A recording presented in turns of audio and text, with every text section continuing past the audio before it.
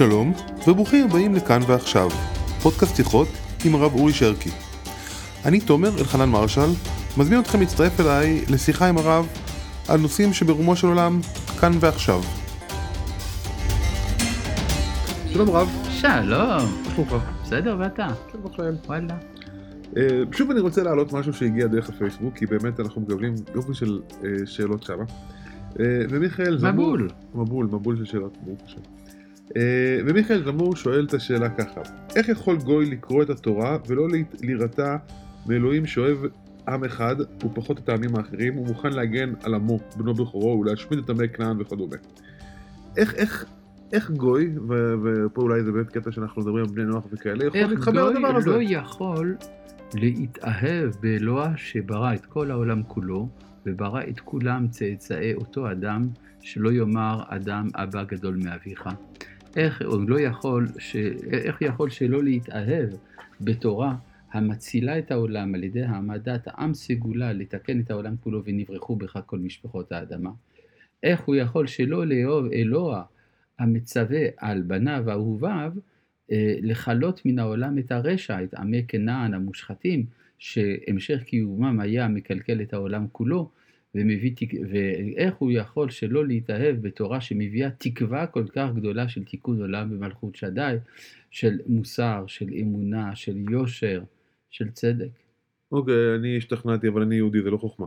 כשאני מסתכל על זה בחוץ... אבל מי שמשתכנע דווקא זה לא היהודים. מי שמקשה את כל הקושיות האלה זה דווקא היהודים. ומי שמשתכנע מזה זה דווקא הגויים. ותשאל, מדוע כל העולם כולו כל כך רוצה להיות ישראל? אני חושב שזה יפה, כי באמת איתי אשכנזי ענה לשאלה הזאת, איך יהודי יכול לחיות עם זה. כי באמת יכול להיות שלנו כיהודים יש בעיה עם הדבר הזה של האפליה לטוב. פשוט מאוד, היחידים שלא רוצים להיות עם סגולה זה אלה שהם באמת כאלה. זאת אומרת, זה אולי אפילו מתנאי התפקיד. כלומר, אם אני רוצה לתת לך תפקיד חשוב, אתה צריך להיות מלא ענווה ולא לרצות בתפקיד. מי שלא רוצה בתפקיד הוא הראוי לו. טוב, אתם המעט מכל העמים, ככל שהשפעתי לכם גדולה, אתם ממיתים עצמכם לפניי. לפניו, אבל לא לפני העמים האחרים. כן, זה אותו דבר. אותו דבר, טוב. המעט מכל העמים, כן. ובכל זאת, לא נתקעת בשאלות כאלה מגויים שבאו ושאלו אותך, או שאני מצטרף לעם הזה, או שאני לא מבין איך אני יכול להתחבר. ברור, בשיח האנטישמי יש הרבה מאוד שימוש בסוג כזה של שאלות, ברור. זה לא נולד אתמול. בוא נחדד רגע את השאלה בעצם.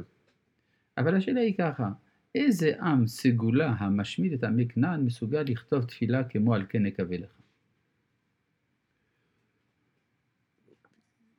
איך אומה כזאת יכולה לשלוח את אחד מנביאיה להחזיר בתשובה את הרשעה ביותר שבאויביה, שבאימפריה האויבת ביותר שלה, את נינווה? איך יכול להיות שאומה שכל כך לכאורה שונאת את העולם לפי איך שפה היא מתוארת, יכולה כל כך לבקש מפרעה, תעשה טובה, בבקשה, תגיד לנו לצאת? למה? תגביל רגע. שאלה לא ברורה. פשוט מאוד. הרי ביציאת מצרים, הקדוש ברוך הוא משקיע את כל האנרגיות שלו ואת כל הנשק שלו בשביל דבר אחד, שפרעה יגיד כן. מה אכפת לו? מה אכפת? לא אכפת לו לקדוש ברוך הוא. אתם רוצים להוציא מצרים, הקדוש ברוך הוא נתן הוראה, ביום זה וזה אתם יוצאים ממצרים. ואתה רואה שריבונו של עולם מכבד את פרעה. הוא רוצה את השותפות שלו לתהליך בניין העולם, תיקון העולם. עכשיו זאת יש לו דרך מוזרה לבקש אותה. אבל עדיין יש הרגשה, זאת לא שאלה הזויה, כי זאת שאלה שהיא דורשת ברור. ודווקא התעמקות מסבירה אולי לנו יותר טוב את המקום שלנו, של איך אנחנו מביאים את ה... זה לא שאנחנו סקאלה, בוא ניישר את זה ככה. זה לא שיש סקאלה שיש לך,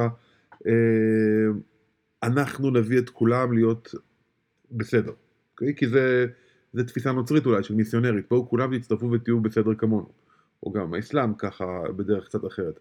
יש פה תפיסה של אתם תישארו שם, אנחנו נשאר פה, אותנו הקדוש ברוך הוא אוהב. זה יותר טוב, זה בדיוק העניין של הסובלנות. המושג של עם סגולה הוא המושג הסובלני ביותר שיכול להיות. כך אמר הפרופסור עמנואל לוינס, שהרי אם אתה אומר אני עם סגולה, אז אני לא דורש ממך, אתה שאינך שייך לעם הזה, להיות סגולה, אלא אני דורש ממך להיות אתה. ולכן לוינס היה אומר שכל אומה גדולה וכל תרבות גדולה חייבת מבחינה מוסרית לראות את עצמה כעם סגולה. כי אם יש לך משהו לומר, הוא צריך להיות אוניברסלי, הוא צריך להקרין, ולכן אתה צריך לראות את עצמך כמי שמופקד על פיתוח אותם ערכי סגולה שאתה רוצה להעניק לעולם. אוקיי, לפני שאנחנו נכנסים... זה הביטוי סגולה מכל העמים. לפני שאנחנו נכנסים לערכי סגולה שזאת שאלה מרתקת, היה עם אחר שניסה לעשות את זה? כי לי עולה בראש הרומאים, אבל הם רצו שכולם יהיו רומאים בעצם. כל העמים הגדולים רצו את זה, רק שהם השתמשו בשיח הזה לשם אימפריאליזם. אני למשל הכרתי מדינה באירופה שבה לפני למעלה מ-200 שנה הייתה מהפכה גדולה, שבא לשחרר את העולם כולו מן העריצות של המלכים. הם קראו לזה המהפכה האוניברסלית. כן, רק שהם השתמשו בזה כדי לכבוש את כל אירופה ולהביא לצרפת את כל אוצרות התרבות והכסף של כל אירופה כולה, לשים את זה במוזיאונים של אירופה, של פריז. איך המהפכה הצרפתית קשורה לכיבוש של אירופה רק? כן, היא יצרה אדם בשם נפוליאון, שבא בשם ערכי המהפכה לשלוט על כל אירופה כולה. אוקיי, שיעור בפודקאסט אחר. כן, או פשוט ללימודי היסטוריה. כן, יש פה פודקאסטים מצוינים בתחום הזה דרך אגב. ואם נחזור לערכים, שזה באמת אולי שאלת השאלות, איזה ערכים אנחנו מנסים להוציא החוצה כעם סגולה שאנחנו לא יכולים לכפות על עמים אחרים? אחדות הערכים. כן. אתה יודע שהעולם הנוצרי הוריש לעולם המערבי את הרעיון שהערך המוסרי היחיד הוא החמלה.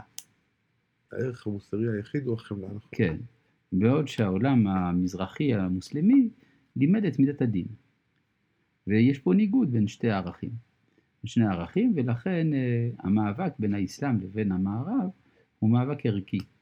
ואילו תורת ישראל מלמדת שבעצם יש אחדות הערכים, שמידת החסד היא מידת הדין. ולכן יש לנו דרכים במציאות העובדתית, בצורת החיים של העם היהודי, ללמד כיצד חיים כאחד את החסד ואת הדין. אתה יכול לתת דוגמה לזה?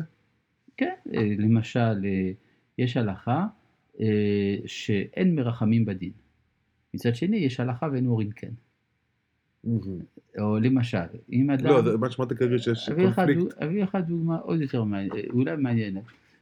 אם אדם במצוות כיבוד אב ואם, אדם יושב בין אנשים מכובדים, הוא מגיע אביו וקורע לו את בגדיו וזורק את כיסו לים. מה ההלכה אומרת? שלא יגיב. נכון? אבל יכול לתבוע אותו בבית דין אחר כך. אוקיי. זאת אומרת, יש איזון בין הלכות באותו תחום. הלכה של חסד, הלכה של דין, על מנת ליצור מציאות של רחמים. שרחמים היא השילוב של החסד והדין. נכון. מה, הכי לא ידעת? עכשיו זה יושב לי בצד של החסד בתודעה. מטה כלפי חסד. מטה כלפי חסד, כן. טוב, אני חושב שפתחנו פה צוהר. דרך אגב, מי שרוצה להתעמק בזה יותר, איפה היית ממליץ לו להתעמק בשאלה הזאת יותר? במשנתו של הרב יהודה אשכנזי, ספר בראשית, מה שהוא כתב, שכתבו בשמו. אז מי שרוצה, שם המקום. תודה רבה. אמן. נזכה. שלום.